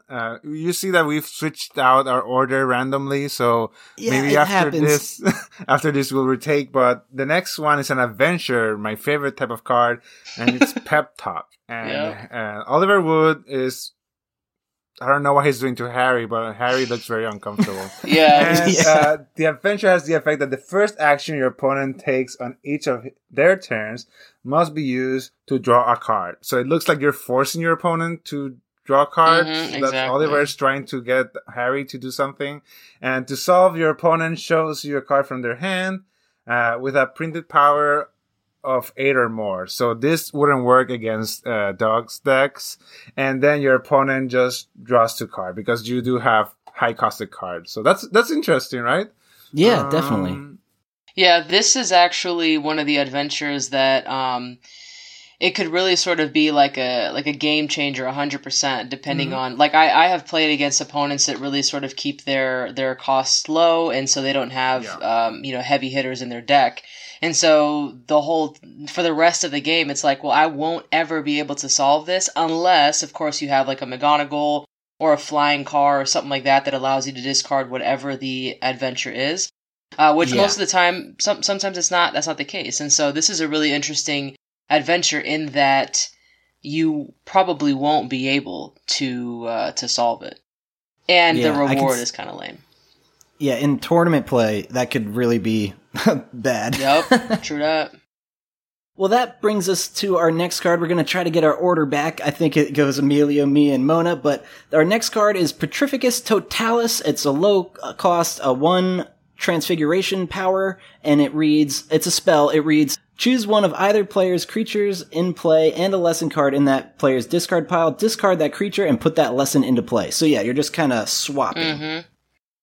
Yeah, it is as complicated as it sounds. It is sort of a cut and dry. You're kind of just swapping them. I haven't played this too much. I like that you can do that, and it's still pretty cheap to play. So I like the art. Hermione, I feel like she's one of the more, like in throughout all of the sets and all of the cards, I feel like the way she looks varies the most. Yeah. You know what I mean? Like, it's just like, wait, what? Like, okay, that's her too? Okay. Yeah. Yep, that's each artist's interpretation for Which sure. I love. Yeah. That's what I love so much about it. Me too. All right, I think this next one's you, Mona. All right, let's go. It's a great one. Power play, 100%. Yeah, power play costs 6. It's a spell. Play this card only if a match is in play. Do 7 damage to your opponent. So this is a phenomenal one, especially if you have like a unique case where you have an extra action that turn, and you can play a match, you can play this, and you can win whatever that match is by playing Catch the Snitch. I mean, you've really done some serious damage. Well, even, let's say, the only reason I know this is because it's happened recently. I'll play a Slytherin match, I'll play a power play. It's almost as if I don't need the Catch a Snitch, because then if I also have Oliver Wood in play, 7 plus 8, you do the 15 damage needed for the Slytherin match. It's just crazy. And plus, if you had a Broom in play, you could do even more damage. True. So yeah, I love this card, but again, the contingency of a match being in play makes it tricky, because there's plenty of instances where my hand's just loaded with power plays, and I'm like, no one has a match in play, damn it. No, that is good. So I think this next one, though, is Emilio. It's our next adventure. Yep. Yes, and we have a Race for the Snitch. And this adventure, which I love, your opponent discards the card he or she draws at the start of each of their turns. Oh, wow. And to solve, your opponent discards their whole hand, of course. And your opponent reward is that you discard your hand. So this is like, you're both racing and you both lose, I guess, because you're both losing your hands. Yeah. Yeah. The artwork is certainly interesting. What's happening to the other Quidditch player? They're actually losing their face. It's melting because of how high they're getting, yeah. Yeah. They're becoming just like clay or something. Yeah, it looks weird. Yeah. Very strange. All right, well, that leads to our next adventure, Snape's Bias. The effect is your opponent can't use actions to draw cards. Oof. And that kind of can really screw them over. To solve, your opponent lets you search your deck for up to 2 cards and put them into your hand, then shuffle your deck. And your opponent's reward is your opponent may draw a card. So, kind of an interesting one. In order, like, you're screwing over your opponent, but then to solve, you give them the ability to find 2 cards from their deck. Any 2 cards. I'm guessing that could be healing. Like, that's a little crazy. I don't think I would be playing this one often. Yeah, I actually, when I first started playing the game, I had somebody that would play this more often than not, and it was always at the very beginning of the game. So it was almost as though they had it in their mind that I'm going to play this. This is my go-to. They for sure had the max 4, just like to kind of increase the probability of getting it, because they wanted some cards. And so, it's like you're almost like for sure going to get me to say, I mean, okay, well, just do that then, and I'll just draw a card. So yeah, it is kind of interesting. Definitely. And yeah, Snape looks just like he's described in the books, that nose particularly.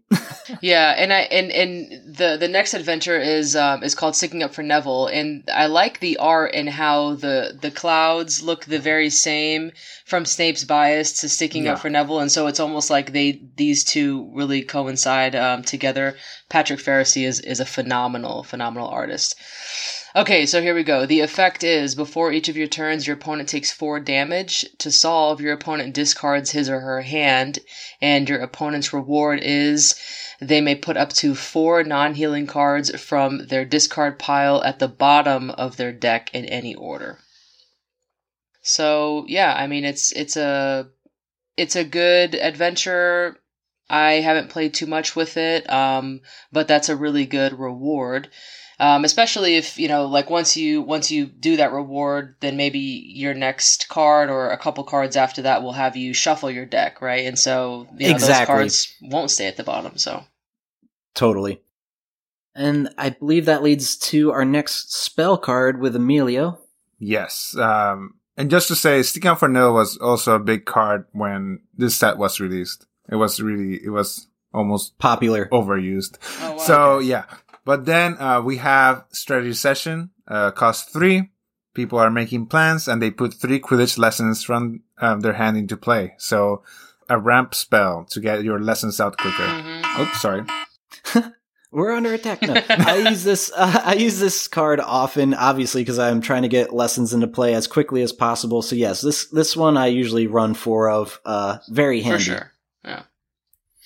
That leads us to our next potion. It's the Weakness Potion. Costs 7 potion power, and it reads, to play this card, discard one of your potion lessons from play, do 5 damage to your opponent. During your opponent's next turn, prevent all damage done to you by your opponent's creatures. So not only are you doing damage, you're protecting yourself a bit. From creatures, specifically. Yeah, this card does a lot, so Yeah. it's like it just keeps going and going. It's a good card for sure. It makes losing that potions lesson like justifiable for sure. Yeah. Yeah. Yep, so our next one is Bloodroot Poison. It costs 2 potion. It's a spell. To play this card, discard one of your potion lessons from play. Do 4 damage to your opponent or to a creature of your choice.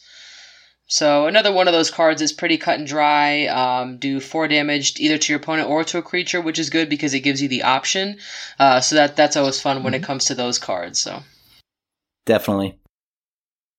And that leads us to our next spell with Amelia. And that's Bravado, one of my favorite spells. It costs 3. It's a charm spells. And then any spell you play next costs 5 less power to play. So it can really cost down your expensive spells. And if you're playing a deck with extra actions, you can also pack a That's punch right. with this card. Yep. Yeah. Mm-hmm. Definitely. For sure. Very, very handy. Next is Bruisewort Bomb. I use this quite a bit because it doesn't require discarding lessons, but it costs 3 potion power and it's a spell that is healing, and it reads, shuffle up to 5 non-healing cards from your discard pile into your deck. So yeah, if I have 2 of these, I usually like to play them back to back and just heal 10 in one go, and yeah, don't have to discard any potion lessons, so it's pretty handy, low cost, healing spell. Yep, I'm with you on that. Very, very nice. The next one we've got is an item. It's a broom. It costs 2, and it provides 1 Quidditch power. And it reads, when you play this card, look at the top 4 cards of your deck and put them back on top in any order. If there are fewer than 4, look at them all. If you play this card and you already have a broom in play, as all of them say, then you got to get rid of the old one. Yeah. So it's really cool because especially if,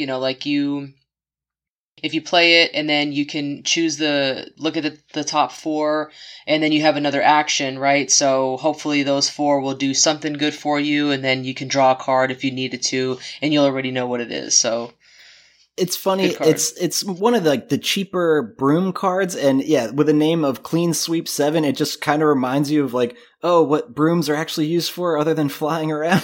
Yeah, yeah. It's exactly. definitely like a little bit funny in that regard, but yeah, Yeah. definitely a good low cost broom. Yeah. And now we move to Cobbing, Yep. Yep. which also apparently is a spell. We all can cast spells by, using our elbows now. Yep. And Yeah. it does 4 damage to your opponent. Then your opponent choose 1 card that he has in play and discards it. Yeah. It costs Yeah. 7 though, so yeah. That makes sense. The ability to do damage and force your opponent to discard something in play. Yeah, pretty brutal. Yeah, definitely brutal for sure. It's I've had it played against me, not fun. Definitely.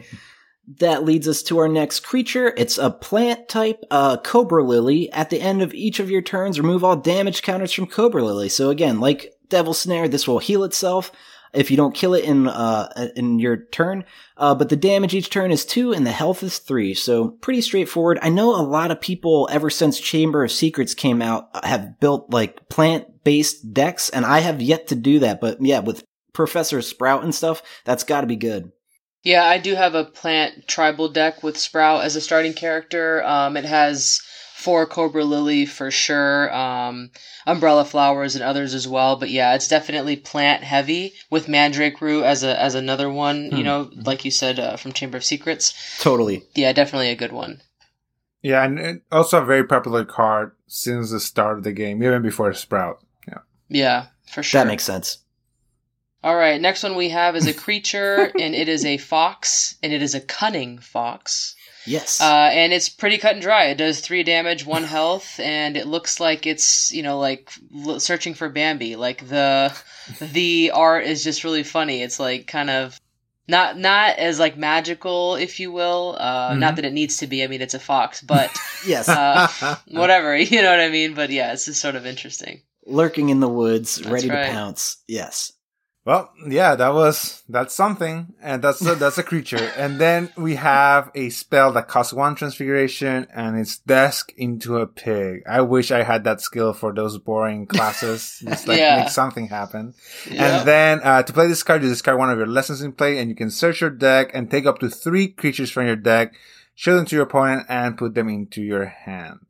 So you trade a lesson, you trade 2 cards and an action for 3 creature cards. So that's not a bad trade, necessarily, but it is a lesson, so it could set you back if you don't have enough lessons. So I don't know. I've never played this card, but maybe in the past it was more useful when there were less tutors or something. Do any of you use this card? I did not play this card either, but it's like we were talking, the one Charms card earlier was saying get 4 creatures cards from your discard pile. Like, it makes me want to make like a 3-color deck now of Charms, Transfiguration, and creatures to just really work to help one another out. But yeah, this seems like it could be handy if you are creatures and Transfiguration, but again, I've never really played this card. Yeah, me either. I don't want to get rid of lessons. Fair enough. So, yep. That leads us to our next one, which is Drowsiness Draught. It costs 8 potion power. Do 3 damage to your opponent.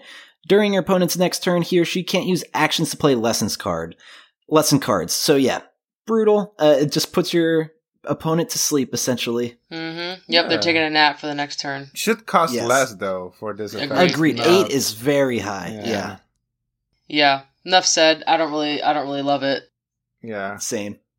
Okay, so next after that is Fouled. It's a spell that costs 4 Quidditch power. Do 4 damage to your opponent. During your opponent's next turn, he or she gets 1 fewer actions. If this would mean your opponent has fewer than 1 action, he or she still gets 1. So it's for the most part, the spells in the Quidditch Cup are they do damage and then some, for the most part. And so it's one of those it's the name of the game, right? It's extra brutal. So 4 damage plus something else is always good, especially with as cheap as Fouled is. Yeah, it's very flavorful. You're fouling your opponent, and I run 4 of this in any Quidditch deck that I have because it's very, very useful. Easily, for sure. Yeah, that's a nasty card. I do love the art of that you see, like the wind. It's like kind of blurry, I guess. It's interesting. Yeah. Everything's a mess. So, and that moves on to our next card as a spell, and it costs only 1 charms. It's gone. It has Hagrid confused with a little tiny cage that's open, and you look at your opponent's hand and discard any creature from it. Yeah. Yep. Very straightforward. 1 creature. Handy. Yeah. So that's good. Yeah. Useful. Very. That leads us to Mice to Snuff Boxes, which is 5 Transfiguration power. It's a spell. Choose up to 2 creatures in play and return them to their owner's hands. So again, would love to use that against Fluffy and any other creatures that I'm up against. But yeah, I don't really play this card too often either, but I could see it being useful. It is useful. I've had opponents play it against me, and it's always a pain. I'm like, 2? Are you sure it's 2? And they're like, yes, it's 2. Get them out of here. And I'm like, ugh. Yeah. For a common, that's pretty, True. It's pretty powerful. Yep. And it's also up to, so it doesn't have the restrictions of Raven into Writing Desk, or that, it requires you to discard 2 creatures, but there must be 2 creatures, right? So it's very flexible, and this will be annoying to play against for sure. Totally. True that. Okay, so next one is Mopsus Potion. It costs 8 potion lessons. It's a spell. Do 3 damage to your opponent or to a creature of your choice. So again, it's one of those that gives you the option, so you can have this in your deck. And it will also help if you're playing a opponent who has a creature deck. So, that's always good because sometimes they just sneak up on you. You're like, oh damn, you got creatures. And so it's kind of good to be able to have something. It is expensive just for 3 damage. That's exactly what I was going to say, but yeah. Yeah, there's a way better charms that can do much more than this for less. It's weird. I think someone was sleeping on the potions on the research and development team of Wizards, and Drowsiness they Drow. confused the 8 for whatever, maybe a 4. I don't know. Maybe.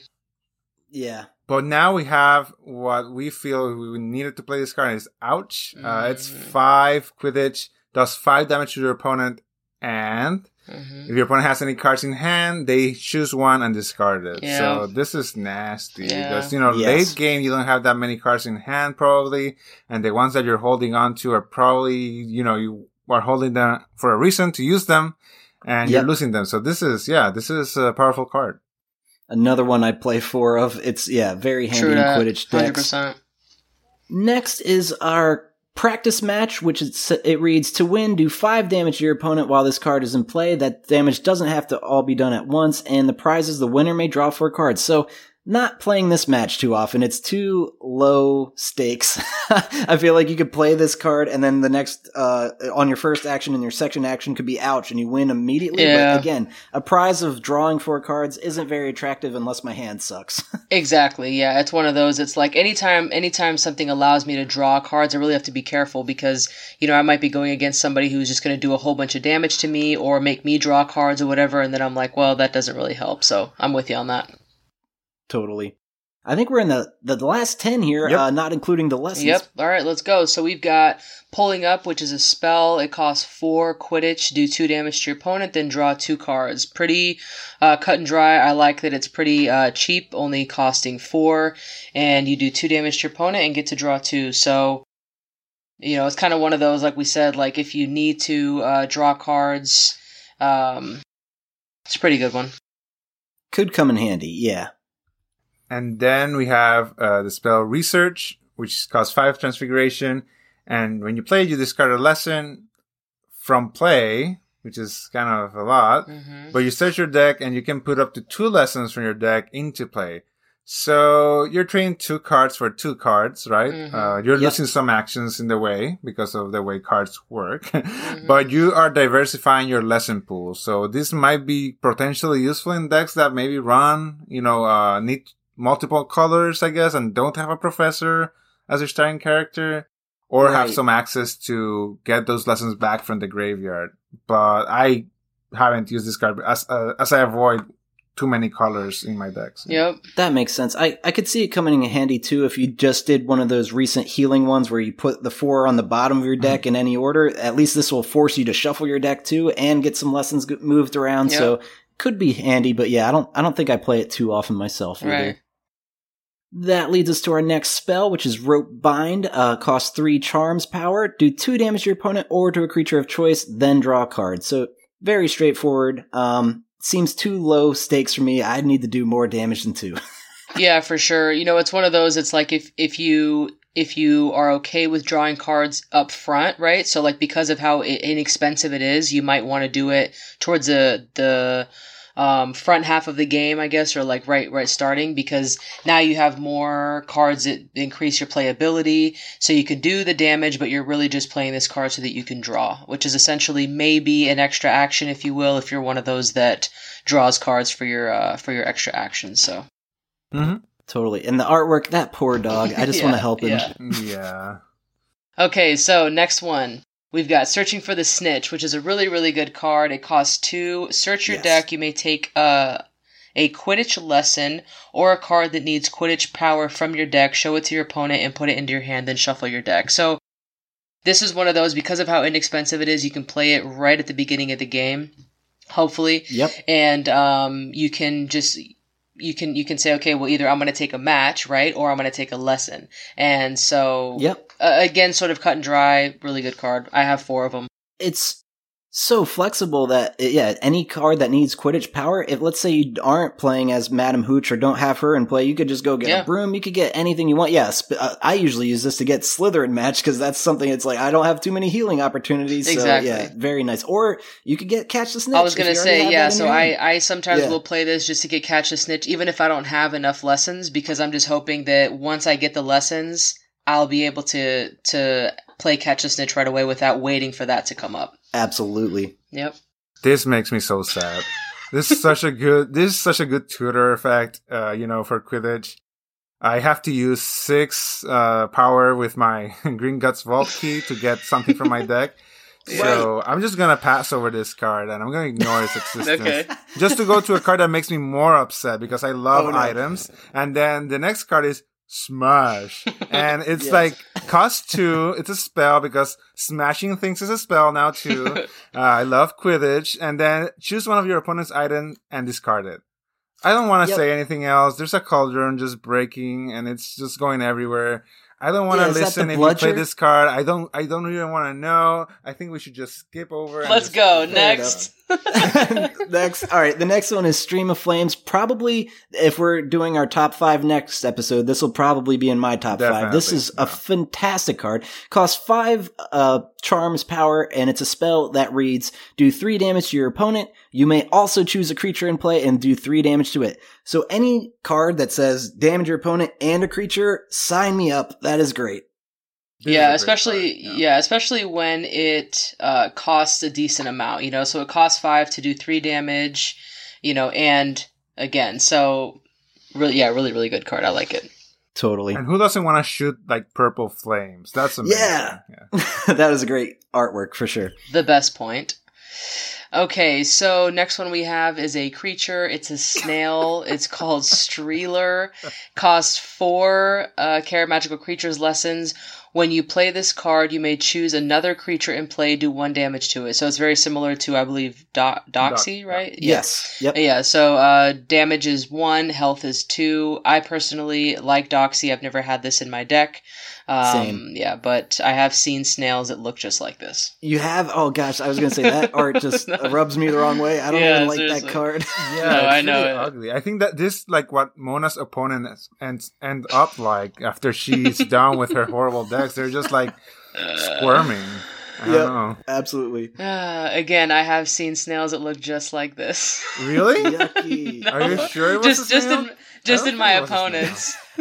Are we talking about snails? I think we should just move on. It doesn't sound like a snail. So, yes, we're going to move to Swarm. And it's, Britney in the MTV Music Awards. And it's a snake. And it's just, you count the number of creatures. And you have to pay, of course, this is a 5 converted mana cost. That's magic. A 5 power, Care for Magical Creatures card. You count your creatures and you do that amount of damage to your opponent. And that's yours and your opponent's creatures. Yeah. So, gosh. Oh, wow. Really I don't even know how to read at this point. Yeah. No, that's just a crazy aspect of this card. And I know a lot of tournament play cards. Yeah, they like to use low cost creatures like black bats, or let's say like an owl deck. Like you have all sorts of creatures in play that, to have Swarm in there. Yeah, that could really screw up your opponent for sure. So, one of the craziest combinations that I've played when I have creature decks is Swarm and Steelclaw together. Ooh, and so that's that will be I'll cover that in my Unforgivable. Yeah, my Unforgivable Curses. Oh, yeah, absolutely. Yeah, definitely. But yeah, so that combination is crazy. So I really do like this card because even if you have only this card, I mean, so you're playing against somebody who has a creature deck as well, and you can do up to 10 damage just with this one card because you've got yours and your opponent. So it's really it's great. I like it. Definitely.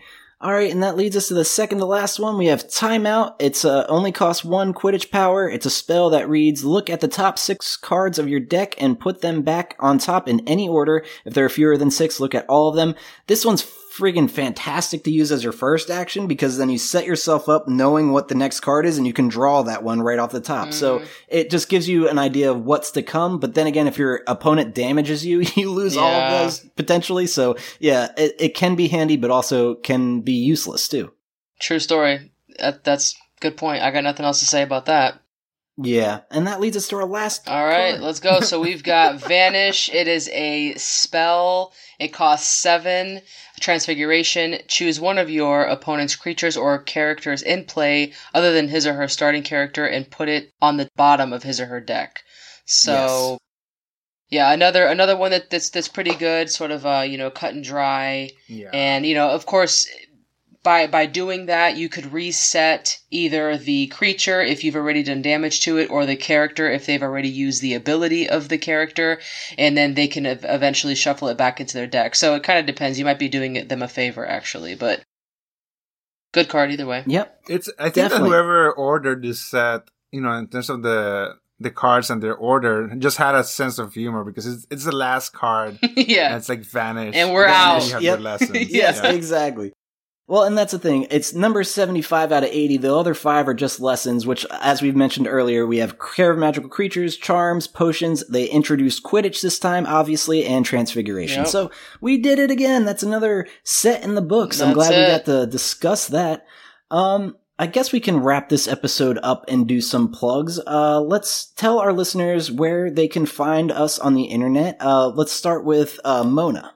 Okay, so you can follow my Instagram page at Harry Potter Morrissey. I put a lot of my collection, take pictures of my collection on there, and I post a lot of the episodes that I do for my YouTube channel, as well as some giveaways that I'm going to start doing. So for those of you listening, please make sure to follow my Instagram page at Harry Potter Morrissey and my YouTube channel called Into the Flu, where I go over all of the different merchandise, the vintage merchandise for Harry Potter, as well as do some box openings for the Harry Potter TCG, some booster pack openings, and then I go over different combinations of the cards in the new series, Unforgivable Curses.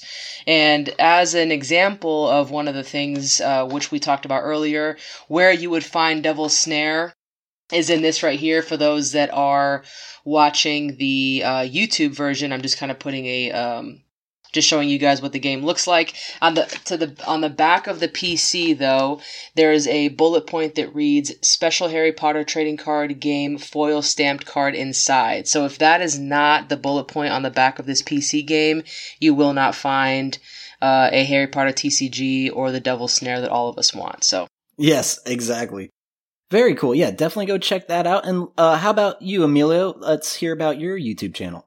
Yes, so you can find me Nostalgia Collectible Investments on YouTube, and yeah, I have an Instagram, TikTok, Twitter, all the things. I have cards everywhere, all the dead CCG, including Harry Potter, Maple Story, Neopets, Lord of the Rings, Middle Earth, Card Wars. I can teach you how to play. I can let you know how the markets are moving for all these cards, even Flesh and Blood. And also, as of late, Metasu, which has me really excited because it's basically going over cryptids or all these creatures that we think exist, like aliens and whatever. Yeah. And they give them Pokemon art like the first generation of Pokemon. So cool. And the game mixes mechanics of both Harry Potter now, MTG and Yu-Gi-Oh! Yes, I think so. It's a big mix of mechanics, but I'm really excited about it, and it just came out like 2 weeks ago. Oh, so wow. Really cool time for people that are looking for new things. And in general, you can look at my videos for,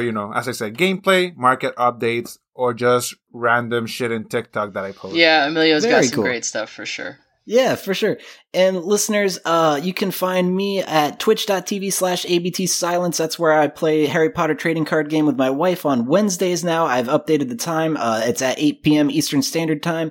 And then if I'm not playing Harry Potter trading card game, I'm playing a variety of video games, mainly a lot of Fall Guys and stuff. So if that interests you, check that out. And ABT Silence stands for Almost Better Than Silence. It's a video game podcast I host with my friends. So definitely give that a listen if you like, or want to listen to more podcasts. But I think that's going to do it for this week. We do have some really cool things in store for you guys. We have some interviews in the works and other cool events we're working on behind the scenes. So we'll keep you guys posted as that information becomes available. But I think if we're not doing an interview the next time around, we will most likely be covering Diagon Alley, the next set. So look forward to that. Yes. But I think that's it for this week. We can all say mischief managed. Mischief managed. We're about to vanish like that last card. Yeah, that fox. Managed. It's managed, just the mischief continues. See you guys. Thanks for listening. See ya.